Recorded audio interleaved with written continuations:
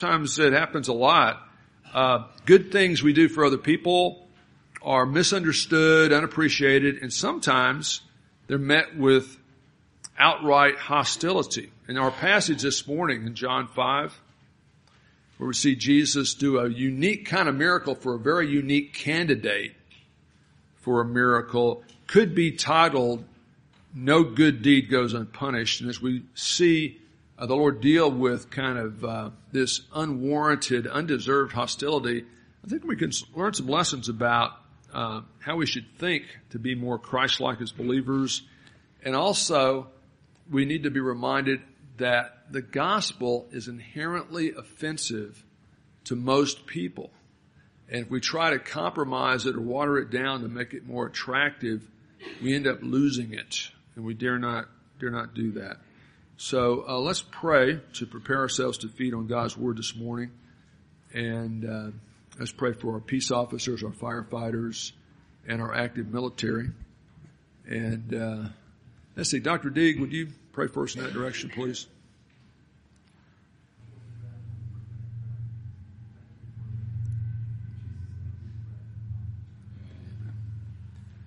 Thank you. Just to warm up our capacity for abstract thinking, let's have some fun with preachers and churches for just a minute.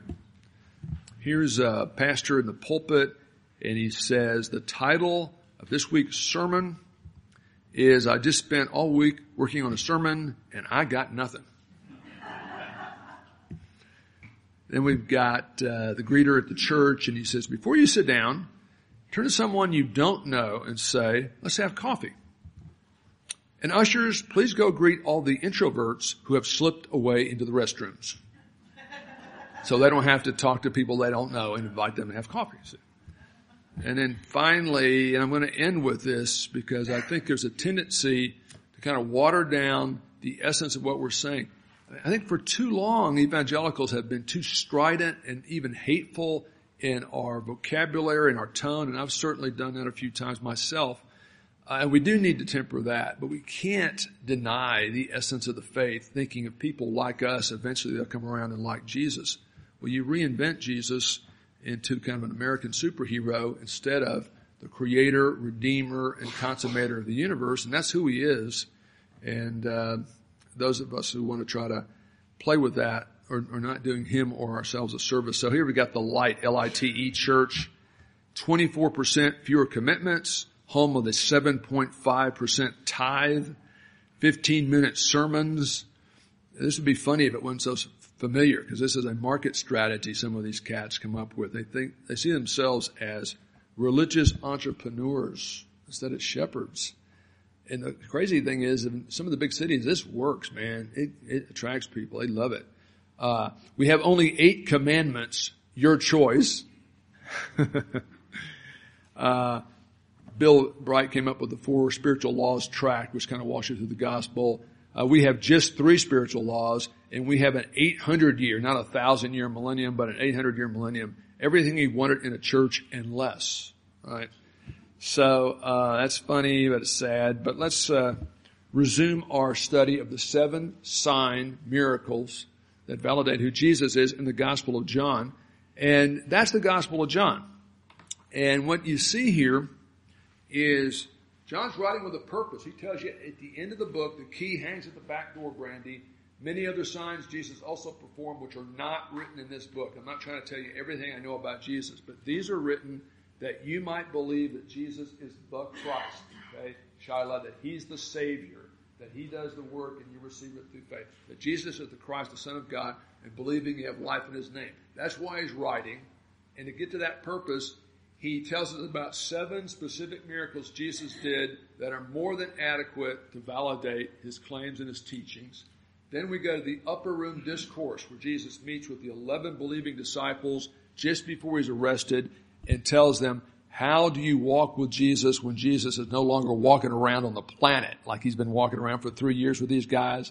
You abide in him. Believers abide in Christ. The 7 signs emphasize that because Jesus is the Savior, if you believe in him, you'll have eternal life. To believe in Christ, as we'll see, is active, receptive trust. It's not just mental assent. It's full consent of the will. And it's the sinner saying, I am a sinner, It's on me. It's my fault. I can't fix it. Jesus can, and I want him to. But how do we walk with Jesus, Doug, when Jesus isn't physically walking around on the earth anymore? Well, he tells them in the upper room discourse in 13 through 17 in John, you abide in Christ. The believer abides in Christ when he or she actively recognizes and responds to the one, the person, Savior and Lord who saved them. So out of gratitude and love and respect, which is why in 1 John we're told you can't be abiding in Christ and sinning. You can't be reflecting on and responding to Christ and lying, cheating, stealing, etc. at the same time. They're antithetical. So we have 7 signs that start with the water and the wine and end with the raising of Lazarus. But the ultimate sign of who Jesus is what? The resurrection. That's the ultimate sign. And the whole book kind of builds towards that. Now we're looking at these 7 signs in this first part of the book, and we're walking through them sequentially. We've seen the water and the wine. We saw the long distance miracle last week. Jesus in Cana heals a guy 19 miles away. And today we're going to be in Jerusalem, and we're going to see the healing of the paralyzed man in John 5. Now if you've got your notes there from the bulletin insert, under that list of 7 signs, water and the wine, healing the royal official's son in Capernaum, in bold we've got today's healing of the paralyzed man. Next Sunday, Ron Miller is going to be speaking. And you know what? I really think I take Ron for granted just because he's so doggone consistent. And he just kind of does whatever me and James ask him to do. And he's always here, and he seems to be happy to be here. And he does he loves the Lord, loves his church, and does a really nice job teaching. Now there's a theory, Ben, that when the pastor goes out of town and he tries to get guest speakers, there are 2 views. A lot of pastors like to get the worst possible guest speaker so the church will want the pastor to come back at the end of the vacation.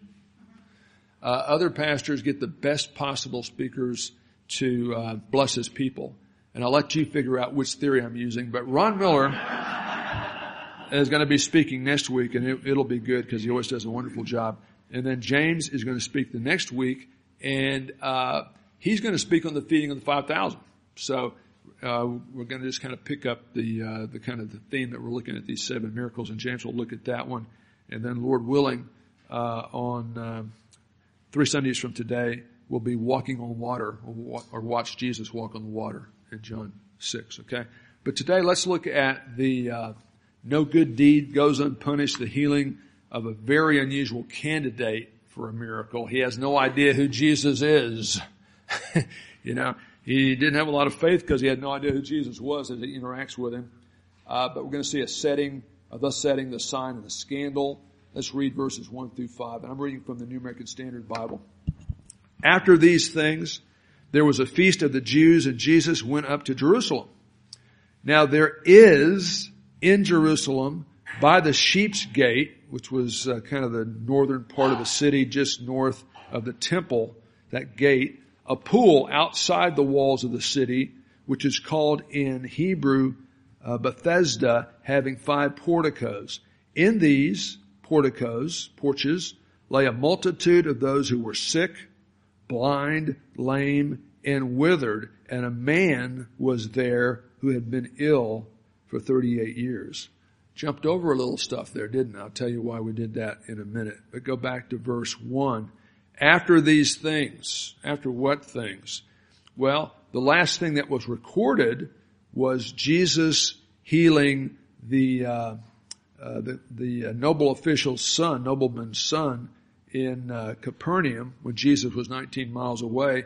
That would have been probably late April of 30 A.D., and now, Debbie, we're told that Jesus goes to Jerusalem for a feast, but we're not told which feast it is.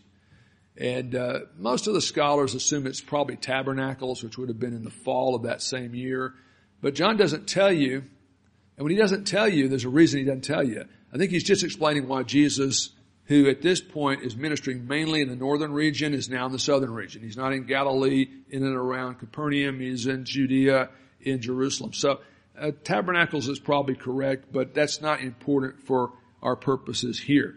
What is important to notice it says, Jesus goes up to Jerusalem for this feast. Now there is in Jerusalem. Now you might think that's no big deal, but it actually is a big deal. There's a map, just to kind of put this on a map kind of thing. During Jesus' day, the Jews lived either in southern Israel or northern Israel.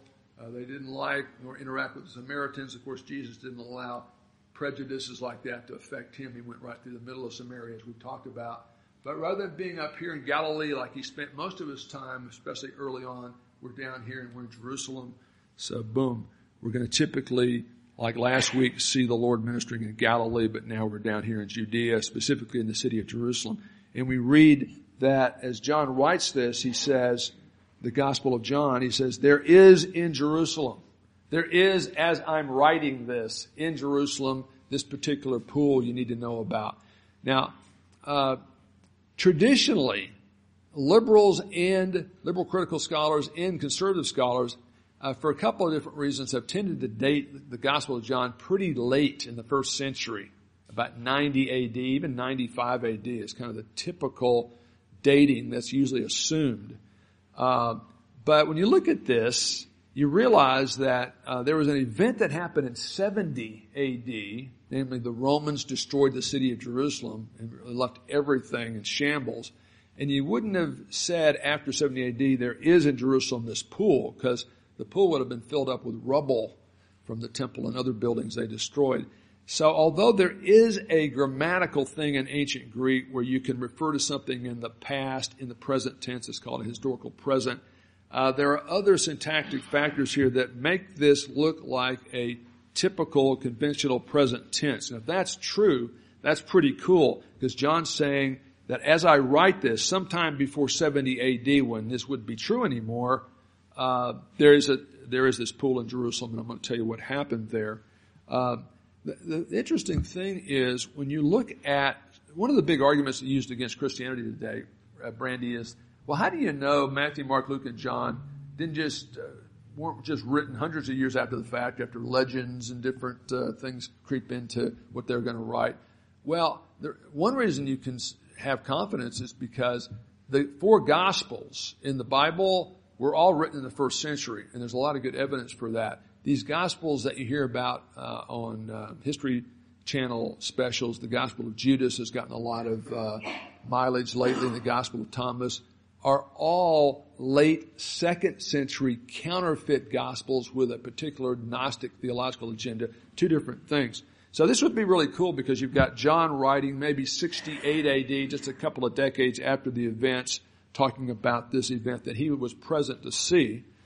I won't spend a lot of time here, but when you look at the manuscript evidence for the New Testament and compare it to everything else in ancient history, there is no comparison, because you look at Caesar writing about the Gallic Wars, and nobody doubts that essentially what he said there is essentially what is said, is what we have in the manuscripts we do have, and yada, yada, yada. But he wrote early, he wrote in the 1st century BC, his magnum opus was called the Gallic Wars, the wars in France he fought.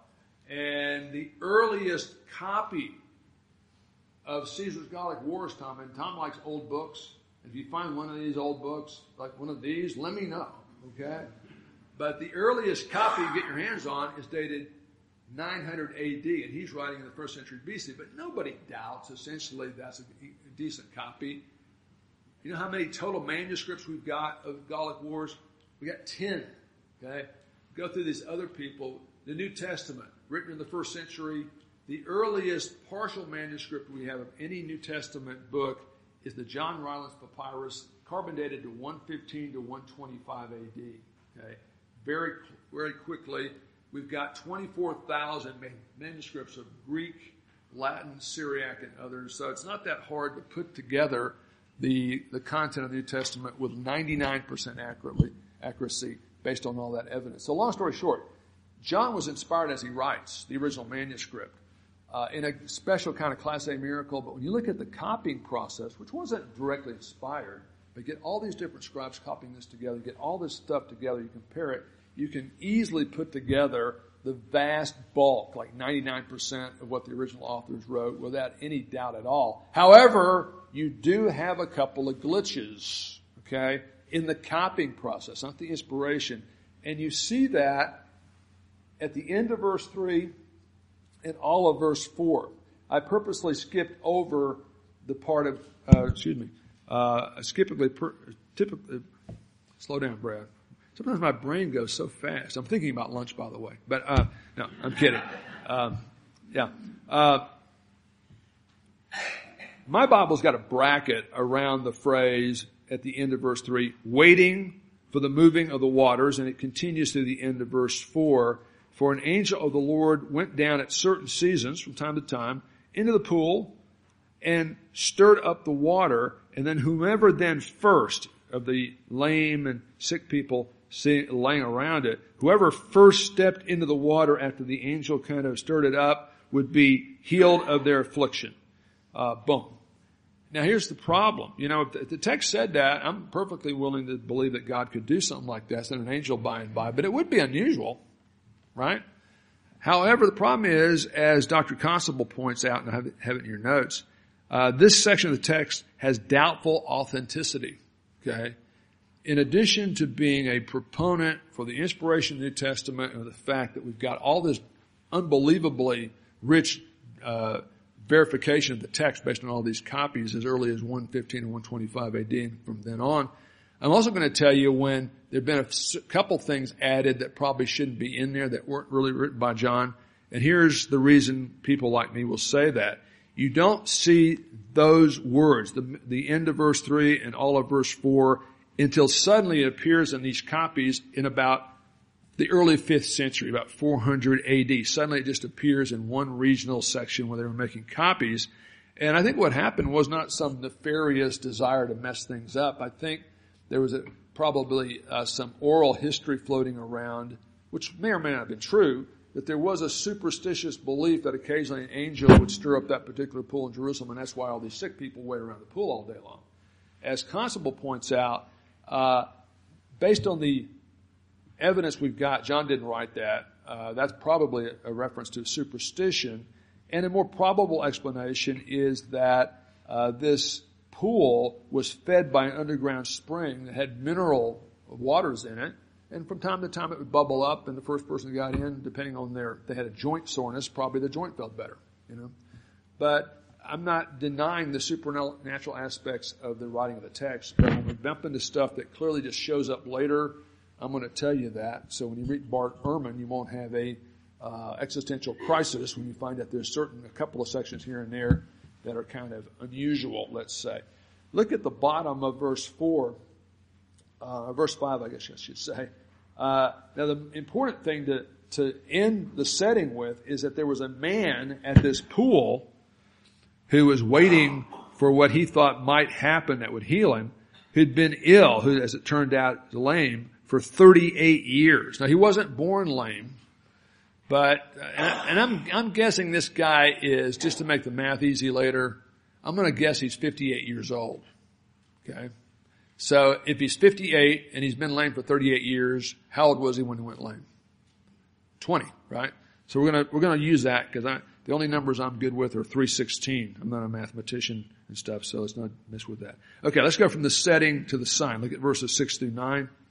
When Jesus saw him, this guy who's been lame for 38 years, it doesn't mean he's been laying at the pool 38 years necessarily, but he's laying there now. And Jesus knew he'd been there a long time. In fact, he knows the exact days, hours, and seconds, if you want to know that. A long time in that condition, Jesus said to him, "Do you wish to get well?"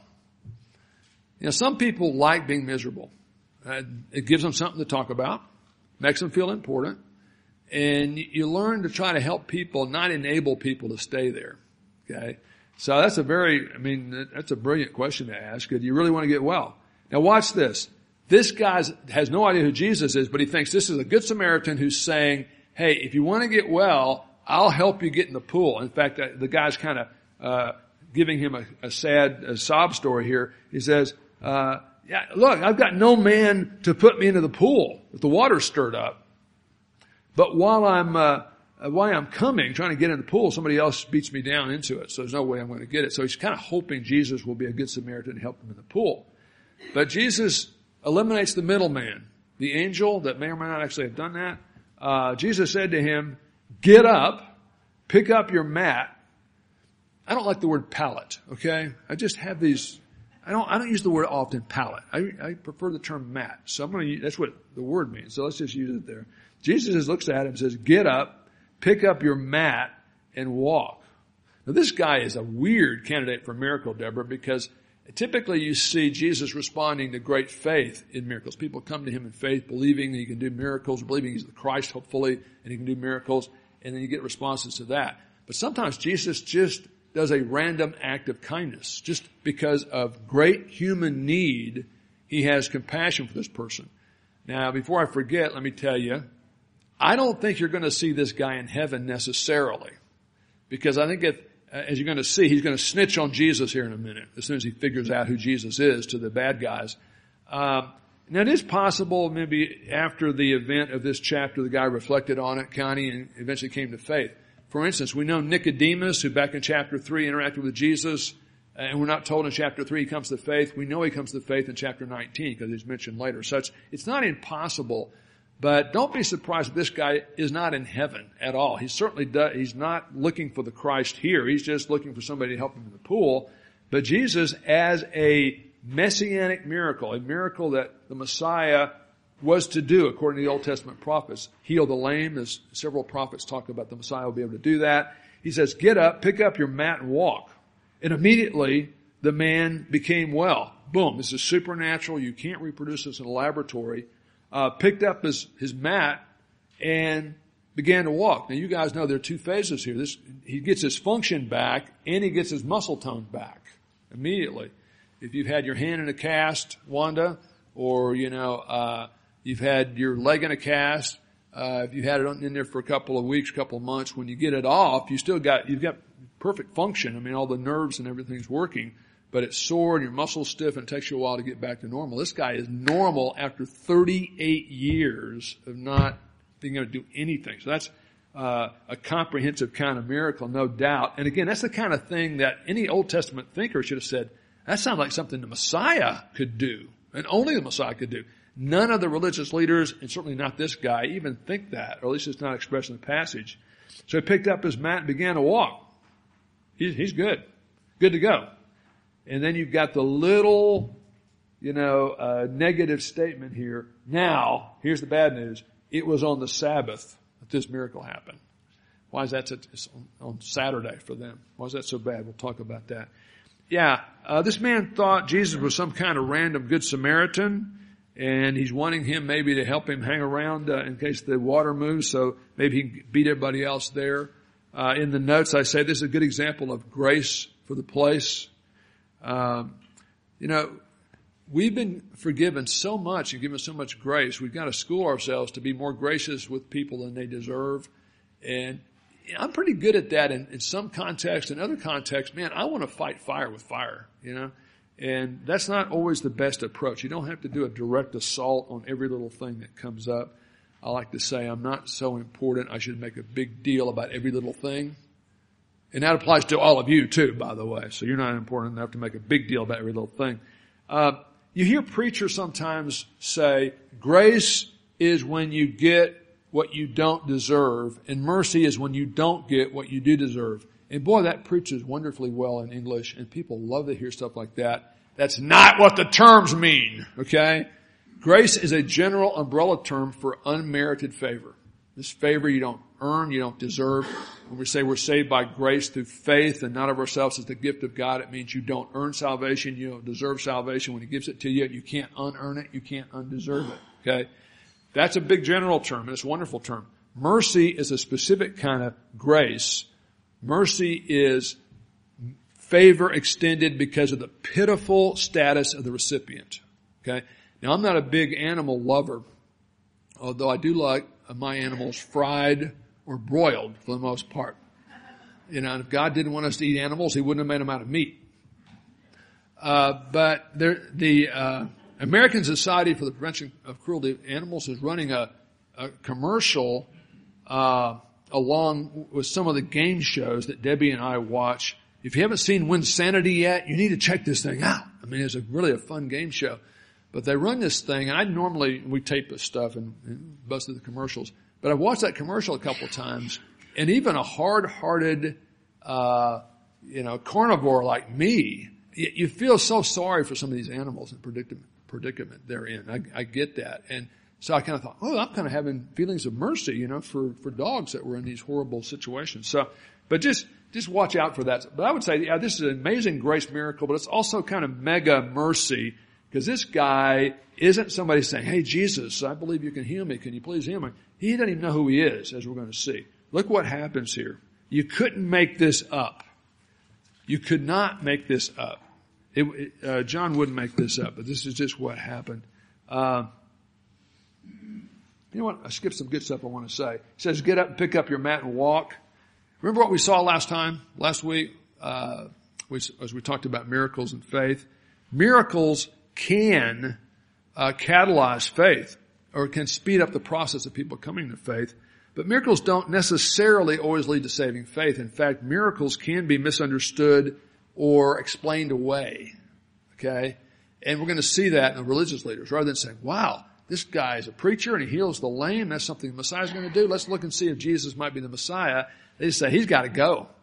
He's going to be a flying ointment. The Romans are not going to like some guy claiming to be the Messiah here. We like the status quo. We're fat and happy the way it is. And that's the way we want to keep it. Because this guy doesn't have any faith, doesn't even know who Jesus is, and that Jesus takes the initiative to heal him, you do sense the fact that the Lord really has a heart for people who are clueless. And that's good, because a lot of times we are. But you might even call this a random act of kindness, R-A-K. Back when Jonathan and some of the other kiddos that are now old adults were at Duncan High School, they kind of helped get the Christian campus organization get cranked up again. In their senior year, they emphasized random acts of kindness. Always go out and every day look and do a random act of kindness, not expecting any approbation or appreciation or anything like that. And I think that's kind of a good way to live life. I mean, it's more generous to give than to receive. There's a lot of joy in just being generous and giving to people. And, it's actually a lot of fun. You go to the convenience store and you're buying your big gulp. You got some guy who's sweating. I'm a preacher. The heaviest thing I lift in an average week is this, okay? It is pretty heavy, but sometimes I'll be up there at noon and, the guy behind's been working in the sun all day long and he's sweating bullets. And it's just a lot of fun to say, hey, let me pay for mine and this guy's. And just pay for it. And kind of look at the guy and walk out. And, well, you're a preacher. You're gonna grill him and put the gospel on him. No. I'm just doing a random act of kindness. See what happens, And there's a lot of joy in that. And I think, our culture is so afraid of evangelical Christians because they know all the stuff we're against, but they don't hear us and they don't see us in an environment like this. We're loving each other, loving the Lord. We're not dangerous. Have you heard of any Methodist suicide bombers lately? They ain't out there. There are reasons for that. Our Savior tells us to love our enemies, pray for those who despitefully use you. And it doesn't hurt to be nice to that gal. I know she's a little cynical and she's not very friendly behind that counter at the convenience store. But she's got bad choices with men. She's had like 5 guys live with her and they've abused her and haven't been nice to her. And she doesn't know the Lord. And so what has she got to be happy about? At least she's not sitting home waiting for a check. At least she's trying to provide for her kids. And it wouldn't hurt, for Christians to kind of affirm them where they are. And, if you get the opportunity and some credibility with the person, of course you want to share the faith with them. But that's not the first step. Evangelism is a process, not a point act. So you're seeing Jesus, in effect, doing a random act of kindness. Now, that last little part there in verse 9, that was the Sabbath. You might say, what's the problem with that? Well, it's a big problem because, the Sabbath was one of the 10 commandments, right, Julie? But on this side of the cross, we're told Christ is the end of the law for all those who believe. We're not under the Old Testament law. That was spirituality with training wheels to lead us to Christ, and now we're on the other side. So we don't have a Saturday, seventh-day Sabbath. We have the Lord's Day on Sunday to celebrate the resurrection. But there's nothing wrong with the Sabbath as found in Old Testament Scripture. The problem wasn't the law of God. The problem was the oral law of the rabbis. In an attempt to kind of protect the sanctity of the 10 Commandments, over the centuries after Moses, human minds, religious minds, tried to put fences or hedges around the rules to keep you as far away from breaking the rules as possible. And by doing that, with good intentions initially, they ripped the heart out of the rules. And they made it just a bunch of list keeping. Okay? So the Sabbath has been ruined in this culture, and that's the big problem we've got. What did I say on that? Yeah. They didn't just have the Ten Commandments in the explanation Moses gave. They've got the Ten Commandments, the rest of the Torah, and then they've got the rabbinical writings. Now, just because this is so bizarre and hard to believe, I'm going to read Kent Hughes' comments on this. He says, over the centuries, religious people began to protect the Sabbath by their own prohibitions added to Scripture, eventuating in 39 series of laws. And these laws are just books full of stuff. Now watch this. These extra laws constituted a hedge around the Sabbath, but it was a man-made hedge. For instance, some of these are so crazy you can't believe them. Looking in a mirror on the Sabbath was a crime. Now where does Deuteronomy say that? That's what the rabbis said hundreds of years later. Now, why would looking in the mirror be a crime? Now, if you look like me, looking in a mirror is very painful, especially at like 6:30 in the morning every day, just so you'll know. But, if you're Julie Demerson, you've got something nice to look at. So, what's the problem? Well, the reason that the rabbis thought and taught and enforced as civil law in that culture that looking in the mirror was forbidden was because if you looked in the mirror and you saw something you didn't like, you might be tempted to fix it, like pull out a gray hair, and that would be work.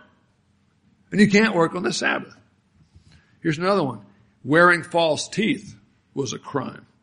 Now, they actually did have a first generation low-tech false teeth back then. It was called wax. Now, I'm not sure what they had. But according to the rabbis, what the Sabbath meant was, among other things, you could not wear your false teeth because if they fell out, you would have to pick them up, and that would be work. And you can't work on the Sabbath. Okay? Now here's another one. Carrying a handkerchief.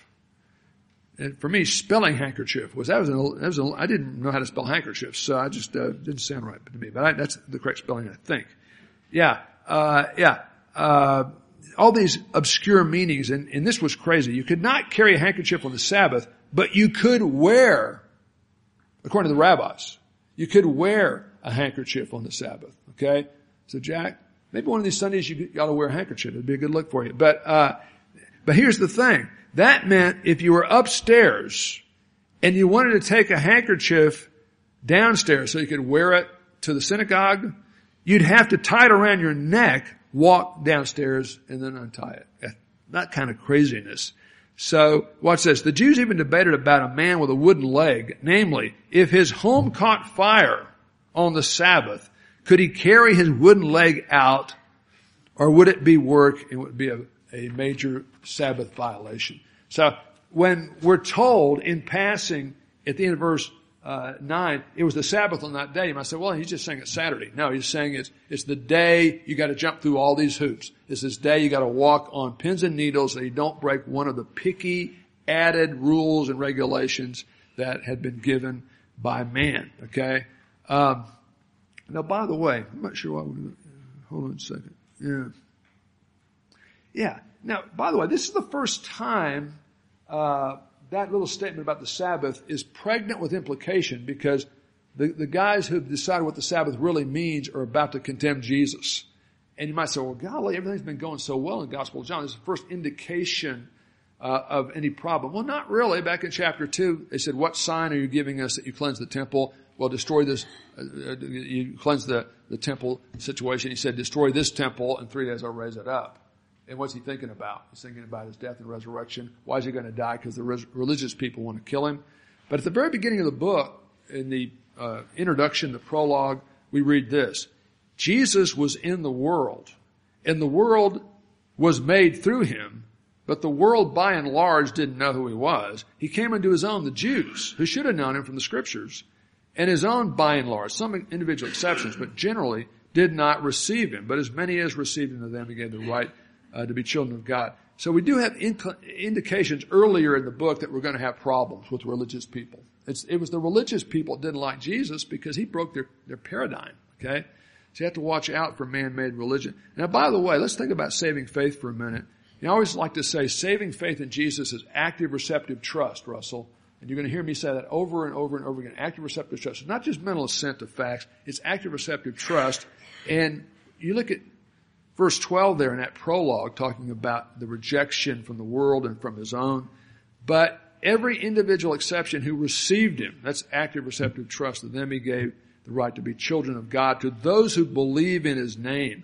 To believe in is a bizarro expression. You have no other place in ancient Koine Greek literature where you have that verb to believe, pisteuo, followed by a particular preposition, eis. It means to believe into and onto. It's just a strange saying, but it's the way John talks about saving faith. Saving faith is directed at a specific object, the person, the work of Christ on the cross and his resurrection. Okay, we're believing that Christ is the Savior. He paid our sin debt. He rose again, and we trust ourselves to him. We put all of our chips on him. We actively receive him as our Savior.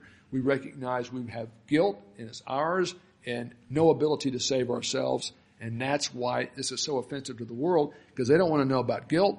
They don't want to be told they can't save themselves, and they certainly don't want to think that Jesus is the exclusive issue and the exclusive issue of eternal life. All those things are odious to the modern mindset, and really always have been. Okay, we already talked about that. So let's look at the scandal.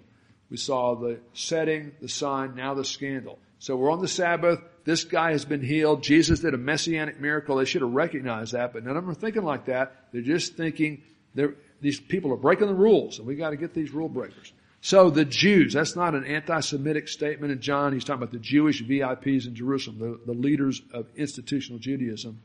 We're saying to the guy who's just been cured, I'm going to call him the healee, okay? We got the healer, Jesus, and the healee, the guy who had been lame. It's the Sabbath.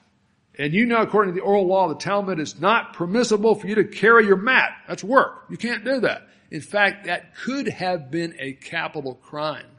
They found court records of people carrying stuff in Jerusalem on the Sabbath, and after due process of law, they were stoned to death. So this is serious. This is not like a parking ticket or something. But he answered them, it's not my fault. He who made me well was the one who said to me, pick up your pallet and walk.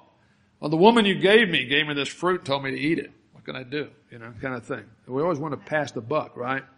And so they said to him, who is the man that said to you, pick up your pallet and walk? This is a horrible crime you people are committing. This is a conspiracy to break the Sabbath. But the man who was healed did not know who it was, and Jesus had walked away, and then the crowds couldn't find him, couldn't identify him. This is wild. You couldn't believe this. The RLs, what is that? Religious leaders give the guy a formal legal warning, and this is serious crime. This is a felony they're talking about under the theocracy.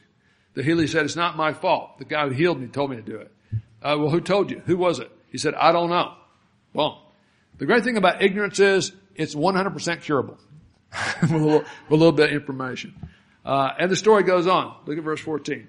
After the healee has broke contact with the authorities and they're in the process of investigating, he's kind of hanging around the temple area. Now, don't read too much into that. Afterward, Jesus found him in the temple. Well, at least he's worshiping in the temple. The term temple means anything inside those big walls around the whole complex. So he could have been eating a snack or just goofing around or just hanging out. He's not necessarily worshiping. He might have been, but based on his mindset, I doubt it. But he's in that area. So afterward, Jesus found him and said, behold, you've become well, right? Supernaturally. I did no work. I just snapped my fingers and you're well because of who I am. Do not sin anymore so that nothing worse will happen to you. Now watch this. The Bible's very clear. And watch out for this, Kathy, even on your birthday. And is that like a classified number? Are we allowed to know how old you are? Like 68? It's Gay's birthday? You see, I'm getting old and I can't remember whose birthday it is. So Gay, are you going to tell us how old you are? Oh, it is classified. Okay. Well, it's probably over 21, right? Something like that. But it's very important to remember, and not all religious people know this, not all personal suffering is directly caused by personal sin. That was Job's friend's problem. He has all these bad things happen to him, and they say, hey, bad things happen to you, you must have done something really, really bad, right? How do we know that that's not true with the book of Job? But look at John 9. In John 9, Jesus does the sixth sign, the healing of the blind man. And this guy was born blind. And so watch this. The same people had added all the rules that you can't wear false teeth and you can't look in a mirror on the Sabbath. The same mindset of those type people also said if somebody was born with a limp or born blind or born something, either the baby in the womb sinned or the mom or dad sinned. That's the reason birth defects happen. It's a lot more complicated than that. It's not true. It's not biblical. But look at chapter 9. As Jesus passed by, he saw a man blind from birth. And his disciples asked, hey, Rabbi, theological question, who sinned, this man in the womb or his parents, that he was born blind? So they're assuming what they've been told by the rabbis. And Jesus said, it was neither. There's a lot bigger reasons for this. This has been permitted for a much bigger reason. And so it's wrong to say that all personal sin is the direct result of suffering is the direct result of personal sin. However, a lot of modern evangelicals never think maybe I've contributed to my problem. Okay? Sometimes we do X and we get this disease. We lie on the resume and we get found out and lose our job. The problem that happens is directly as a result of our sin. And here you've got a case like that. You've got this 58-year-old, we've already established he's definitely 58 years old, so I can do the math here, right? 58-year-old guy living under the Jewish theocracy, dominated by the religious thinkers of the day with all the additions they've done. And, under that Old Testament covenant for that community, there was some tit for tat, so to speak, for certain types of sins. And this guy probably was a blasphemer or an adulterer or something like that. He'd done probably a series of really bad things when he's 20. And his ailment in this case was because of sin. It was divine discipline on his sin.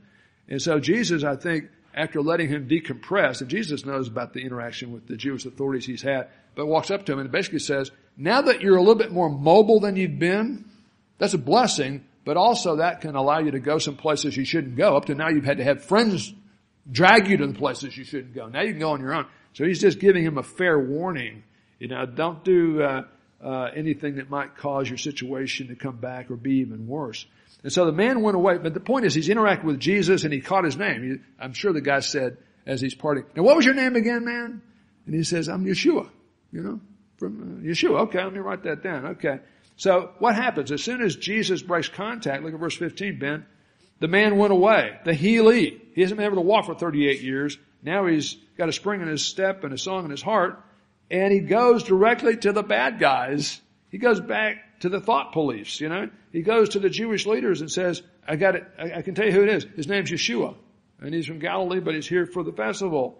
That's the guy who made me well. At that point, again, any religious leader should have said, we're going to have to check this guy out because the Messiah is Lord of Sabbath and he can heal the lame. So maybe this is the Messiah. They don't even think like that. Look what happens. For this reason, the Jews now have a reason to persecute him.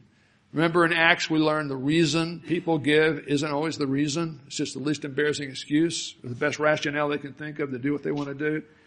They got a reason, for this reason, because Jesus had the audacity to claim to be Lord of Sabbath by doing what he wants to do in the Sabbath based on what the Sabbath really meant and healing a guy who'd been lame for 38 years. The Jewish leaders began persecuting Jesus just in the preliminary plotting stage because he's doing these things on the Sabbath. But Jesus answered them and said, my Father's working till now and I'm working too. In another place he'll say, the Christ is Lord of the Sabbath and I'm Lord of the Sabbath. For this reason, therefore, the Jews, no good deed goes unpunished, were seeking all the more to kill Jesus. It's going to take a while for the plan to come to fruition because he was not only breaking the Sabbath in their mind. He wasn't breaking the Sabbath based on the Old Testament, but on the rabbinical oral law. For he's also calling God his own Father, making himself equal with God. Now we're going to stress the fact that Jesus emphasizes his deity in the book of John as we go through the latter phases of this series, but just suffice it to say now, when we tend to think, well, the Father and the Son, just in human relationships, obviously they're connected through mom and stuff, but the Father kind of outranks the Son in the home, and so we tend to think of superiority and inferiority or lower roles or whatever. And that relationship can connote that based on context. But here's the thing. And I've got a degree in biology, although I graduated from Lamar University a long time with my biology degree. So they've changed all the rules. They've added a new kingdom. We used to have just plant and animal kingdom. Now we have Protista. So they added a whole kingdom after I graduated. They've also decided Pluto's not a planet. So, things change, the final findings of science are constantly changing. But, and I had such a good thing to say there. Help me. I'm at the finish line here. Yeah. Help me. It's going to come. What was I going to say? I'm not leaving until it comes to mind. Yeah. Oh, yeah. Okay. Yeah, I got it. Watch this. Daddy alligators have baby alligators. Daddy bears, with a little help from mom, have baby bears. Daddies who are human beings have babies who are human beings, okay? The Son of God is God. When he claims God's his Father, now we're comfortable as New Testament believers saying God's our Father because that's a stress of the New Testament. For we're all sons and daughters of God through faith in Christ Jesus. Lowercase s, lowercase d, okay? Y'all thinking, I can't believe that dumb forgot that. And that's dumb thing, yeah. But that's the kind of thing I work up at the last minute. So I gotta slide it in there, then I forget and this is the whole thing up. But anyway, yeah. So the point is, they understood what he meant by that. One of his implications there is that I am God. I'm over the Sabbath. I can do whatever I want to, and what I do is going to be perfect all the time, every time. How dare you want to indict me? Now, just if you're taking notes, write down John 8 and John 10. He's going to get more and more specific about this, but this was an allusion that you might miss reading it in English and not thinking those categories, but they didn't miss it. But in John 8, he says, before Abraham was, I am. And he uses a term that is the Greek form of the word for God in the Old Testament. And then in John 10, he says, I and the Father are one and the same in character. So that's a major teaching of the Gospel of John. I want you to notice, too, before we conclude, that the vast majority of the religious leaders were just in this for the money and the fame and just going through the motions. But there were a couple of exceptions. It's really interesting. If you look at John 19 real quickly, we're going to see both Nicodemus and another guy who would have been in the Sanhedrin, the Jewish Supreme Court, a guy named Joseph of Arimathea. Both of these gentlemen were believers by the date of the crucifixion, and they were really happy with the resurrection, I can tell you this. But in the aftermath of the crucifixion of Christ, look at verse 38. John 19:38, we read this. Now, after these things, the death of Christ, and we're going to do the burial, but there's almost sundown about to happen, and that's a Sabbath, and you can't break the Sabbath, so you're trying to hurry up and get the Lord in the tomb. After these things, Joseph of Arimathea, being a disciple of Jesus, but what? You see that in your text? Ray, what does it say? A secret one. You can't really believe in Jesus if you hide it. Yeah, you can. We can hide all kinds of stuff, man. When you hide it, you're concealing who you really are. When you live consistently, you're revealing who you really are. But this guy's a real disciple, but he'd been secret because of his fear of the other Jewish VIPs. He asked Pilate, but he had enough clout he could go to Pilate and say, hey, I want to have custody of the body so we can give it a decent burial. Pilate granted permission. Then verse 39, Nicodemus saw him last in chapter 3. He's a big shot in Judaism. Jesus witnesses to him, but we didn't know he was a believer till now. Nicodemus, who had first come to by night back chapter 3, he's also involved in this. So it's pretty neat to know that even in the darkest, deepest, bastions of unbelief, you may have some people who really get it and love the Lord, but they may not have high visibility. You got to trust in the Lord to know when to do that. Let me conclude this way. Take this to heart. Truth is stranger than fiction. Christ himself doing miracles gathered real opposition, and not just secularist atheists. I mean, we're talking about religious people who hated him from the get-go. So the principle is Christ himself / Christ-centered Christianity, where the First Baptist Church, First Methodist Church, or Tanglewood Bible Fellowship Church always has had, always will have, secular and religious opponents because the good news that's so dear to our hearts is gross nonsense to many.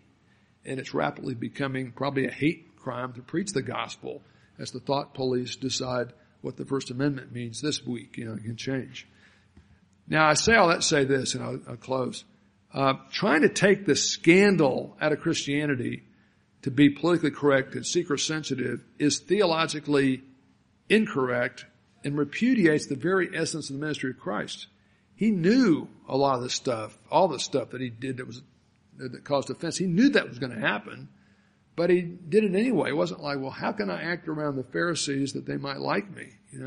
You be yourself and you be true to yourself. The last 50 years in evangelical circles, there's been a lot of Americanizing Christianity, and we want to remove the cross because that might be offensive, and let's not ask them to bring paper Bibles. And if you want to read your Bible on your phone, I don't care. You can't break technology. I'm all for technology, but there's something about a paper Bible is special, right? Right? You like that? But the idea is if we can get them to like us, eventually maybe we can tell them about Jesus. Maybe they'll like him. And that just is not the way it's done. Now, your market surveys may say that'll work when you're selling soap flakes. Don't tell them you want to go from Comet to Tide. Kind of sneak them on there. Remember the old Pepsi challenge? I was a huge Diet Pepsi guy before I became a Coke Zero guy. And, okay, I'm almost done. But I remember, I'm dating myself. It was like 500 years ago. They had the Pepsi challenge on television. Remember that? You had Coke, Pepsi. And I thought, man, there's no way that I can't tell the difference. And then we were in Houston at the time, and we went to some event, and they had the Pepsi challenge. I said, watch this. And I drank it. I couldn't tell the difference. I was pretty sure they put Pepsi in both cups, but I'm kind of like that, But I would just say, hey, let's beware trying to be popular with the world. I think the problem is a lot of times we've been unnecessarily self-righteous and shrill, and that's a killer. Being self-righteous makes you look more like the enemies of Jesus than Jesus. So we should not be needlessly self-righteously offensive to the world, but we can't compromise our beliefs or our convictions hoping people will like us and maybe they'll eventually like Jesus. That's just not the way it's done at all. Love your enemies, pray for those who despitefully use you. But what did the book of Jude tell us we're supposed to be doing? We're supposed to contend for the faith, to defend it, right, and to stand for it. And so beware of that siren call that we could make everybody like Jesus, like us, if we just kind of jump through their hoops for it. That didn't work with the religious Pharisees, trying to please them. You can never please them. It doesn't work with our culture either. Let's have a word of prayer. Father, we thank you for this accurate account of this very unique miracle. I'm not preaching him out of heaven, Lord. You know where he is right now, but it sounds like this guy is a pretty hopeless case, pretty clueless. And yet the Lord Jesus interacted with him with a lot of mercy and a lot of grace. I pray that one take home for us is that, hey, the gal behind the counter at the convenience store may be rude, crude, nasty, and all kinds of body ornaments all over her body that we wouldn't use probably, but help us to show that kind of person, the waiter, the janitor, a little extra grace because they probably need it. It's not going to hurt us. And we receive so much from your hand, so much forgiveness and grace to save us and sustain us. Help us to be more gracious than people would expect and not hanging around waiting for them to tell us how nice we are or pay us back or anything like that. Help us to see Jesus for what he is, perfect Redeemer, Savior, and yet inherently controversial, and forgive us for wanting to put him in a suit and make him look like a modern America. Maybe not a suit. He'd have his shirt tail out and tennis shoes with dress pants, and he'd be telling cool jokes. And forgive us for wanting to make Jesus cool and soft and fluffy and friendly when a lot of times he totally questions our assumptions about all reality. And for those of us who've trusted him, help us to realize that he will connect with those who really want him from the heart, and we don't have to change him or clean him up or make him something he's not. Thank you for each one who's here this morning and all over the building. Please continue to work in us and through us. In Christ's name we pray. Amen.